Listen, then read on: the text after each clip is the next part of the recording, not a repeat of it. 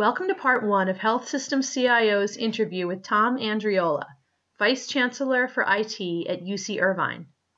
In this segment, Andriola talks about what UC Irvine is doing to provide a source of truth for the community during the COVID pandemic, why he believes that even though some technology resistance is waning, there are still challenges, and the significant impact HHS's decision will have on virtual care, both now and in the future. As much as 80% of patient information is unstructured and stored outside of an EMR. Highland Healthcare helps complete the patient record by consolidating and connecting this unstructured content to core clinical systems. With a full suite of content services and enterprise imaging solutions, Highland gives clinicians a single view of all documents and medical images associated with the patient via the EMR, enabling more informed health decisions and improving patient outcomes. Highland Healthcare. See your whole patient. Visit highlandhealthcare.com to learn more. What I wanted to talk about was your role as of October, which is pretty unique, and then also what your key priorities are right now, which obviously is going to include everything being done surrounding the coronavirus outbreak. So I wanted to talk first a bit about your role as Vice Chancellor of Information Technology and Data. You're not new to the organization, but you went from having a CIO role to this role. So can you talk about what your new position entails? Sure. The context here is we talk about UC Irvine, right? So it is a public research university, which includes an academic medical center with it. And, when we look across not just the healthcare part of the university, but even over into the way that we're educating students, the way that we're doing research, the growing strategic role of technology and data is transforming the way that we think about delivering on the mission of the university. And the leadership at Irvine decided that they needed a cabinet level role to really be in the conversation for how do we think about what it means to be a 21st century research university? What does it mean to be a 21st century academic medical center that's driven through the innovations coming through technology and through the strategic use of data? Right. So obviously there's a lot that needs to be figured out when there's a move like this, really trying to align better, I guess, to be able to meet those needs. So I'm sure that it is really interesting to be part of the organization as it is kind of figuring all this out.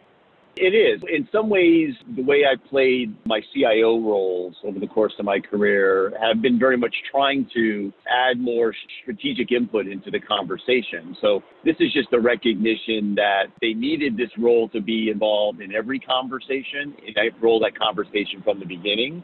And in the way that my role is structured, the CIO of the medical center and the CIO of the campus are direct reports to me. From the standpoint of, there still is quite a bit of technology operation that needs to go on. And we have technology leaders in place to run those organizations. But the more strategic long-term view is something that I represent, the engines of innovation that we develop. So in addition to the operational pillars, the engines of innovation, the strategic positioning, are things that all fall under my umbrella, including things like in community engagement. So how do we think about engaging the public, our government officials within the region in terms of the way that we might create collaborations and data sharing arrangements? As a matter of fact, right before you called, that was something we were talking about just in terms of some of our community engagement strategy around UC Irvine being a source of truth around the COVID-19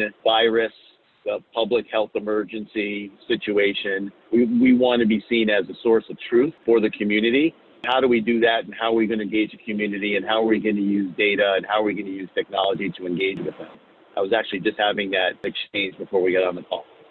Yeah, it's been a really interesting thing to watch unfold, and one of the biggest concerns from so many is to make sure that the right information is getting out there. So I'm glad to hear that is a big priority, but not an easy thing to tackle, for sure. Yeah, well, I think the combination of there is a lot of information out there, but is it credible information? Is it information that help them pragmatically make decisions that are going to keep them safe versus create more panic?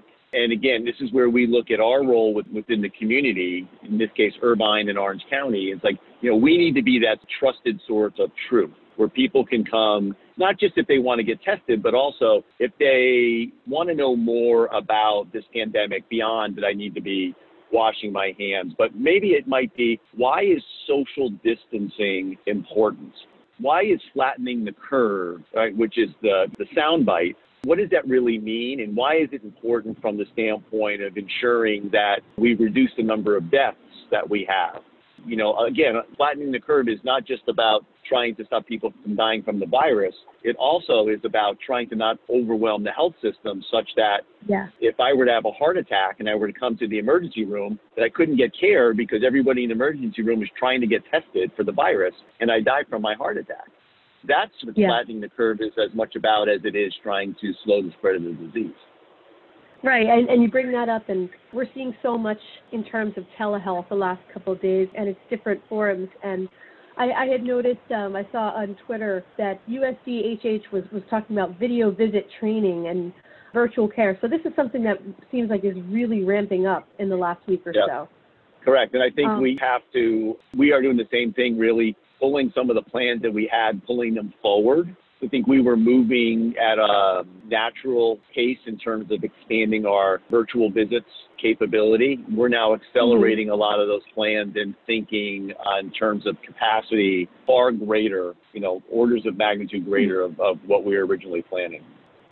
Right, and I'm sure that there are concerns with trying to ramp up something that has been in the works for so long, but is it realistic to be able to really just expand something like virtual visits in a seemingly short amount of time?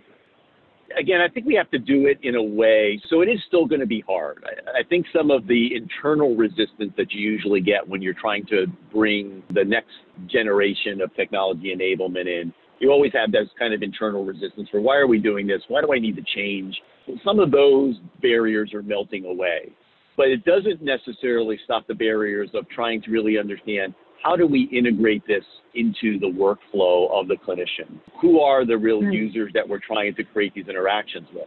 The announcement yesterday by HHS was really important, just in terms of they're not going to penalize people who move to virtual visits and maybe have a HIPAA violation, right? Because they want these visits to happen now, you know, in a virtual way rather than people having to come into a clinic. So what they're saying is, look, if you can do it, start doing it. Don't worry so much about it there being a HIPAA issue. We're going to look past that in the short term because we've got to get more people to interact with the healthcare system and not require them to come to a face-to-face interaction. So all those things will help us, you know, move these things forward. But ramping up is still going to be something that it's going to become incrementally. I'm also focused on is not just incrementally ramping these up so we can deal with the pandemic, but also really trying to think about, how do we freeze those new models in place so they become the new norm after this, right? Because they are essentially opportunities to reduce the cost of care and maybe even improve the effectiveness and access of care if this is now the norm, rather than, let me call, make an appointment, come into the clinic, right? So I'm also trying to look past this in terms of, we want to freeze this as the new norm, not a one-time event. Yeah, I'm really glad that you brought that up, because I think that in some ways this can kind of bring to light where the challenges still do exist, but then also show that this can work and maybe help to build some momentum for this becoming the new norm, as you said. Correct. Okay. So what are some of the other ways in which what's going on now with COVID is impacting your priorities and your strategy? Well, I mean, do you want me to stay in the healthcare side of the world, or our campus world probably has a more dramatic impact on the health system? I mean, the health system is really focusing on, you know, really preparing for the patients who are going to need to come in, who are going to have complications related to this, worrying about the isolation and quarantine, worrying about extending the services, worrying about setting up the tents for drive-by testing and those types of things, and how to manage that, right? So there's kind of a capacity challenge. The campus site actually has, I would say, today is garnering a larger percentage of my time to deal with the impacts of the residential population that we're trying to get to and move off, you know, and move back to their home residence, the move to every class being taught with remote instruction starting week after next. So I would say, you know, I know that's not as interest to your audience, but right now I would say that my time is probably 2/3 towards the campus implications and 1/3 towards the healthcare implications. Yeah, well, there really is a bit more blending, especially with so many people either having kids in college or, like you said, having also to deal with the issues of residence. And I can imagine that it's hard to maybe tackle one thing at a time, or I'm sure that there's prioritization challenges right now on that front. Absolutely. I mean, a large campus with a large residential community is a public health risk. You know, that's not just me saying that. You can go to the research and look at that. And a residential community at a university is a lot more like a cruise ship than we'd like to admit, right? I mean, people living in close quarters, people sharing living spaces, sharing bathrooms. I mean, there is just a lot of inability to create social distancing, inability to really maintain kind of individualistic practices. And so a major public health concern we've had is trying to significantly reduce the residential population at our university. Now, we have some students, especially international students, who may not be able to go home, or if they go home, they may not be able to come back. So there are cases where we maybe cannot move them out of residential housing. We have graduate students who are doing research and who basically need to go into a lab. But again, these are all public health concerns that we are working our way through and trying to figure out, do they need to stop? Can they be done in a different way with the same level of effectiveness, utilizing technology and remote activity? Or do we need to move it to a reduced level of effectiveness to balance the public health concerns? Right. Thank you for listening to this podcast from healthsystemcio.com. To hear other podcasts, visit our website or subscribe to our account in iTunes at healthsystemcio.com/podcast.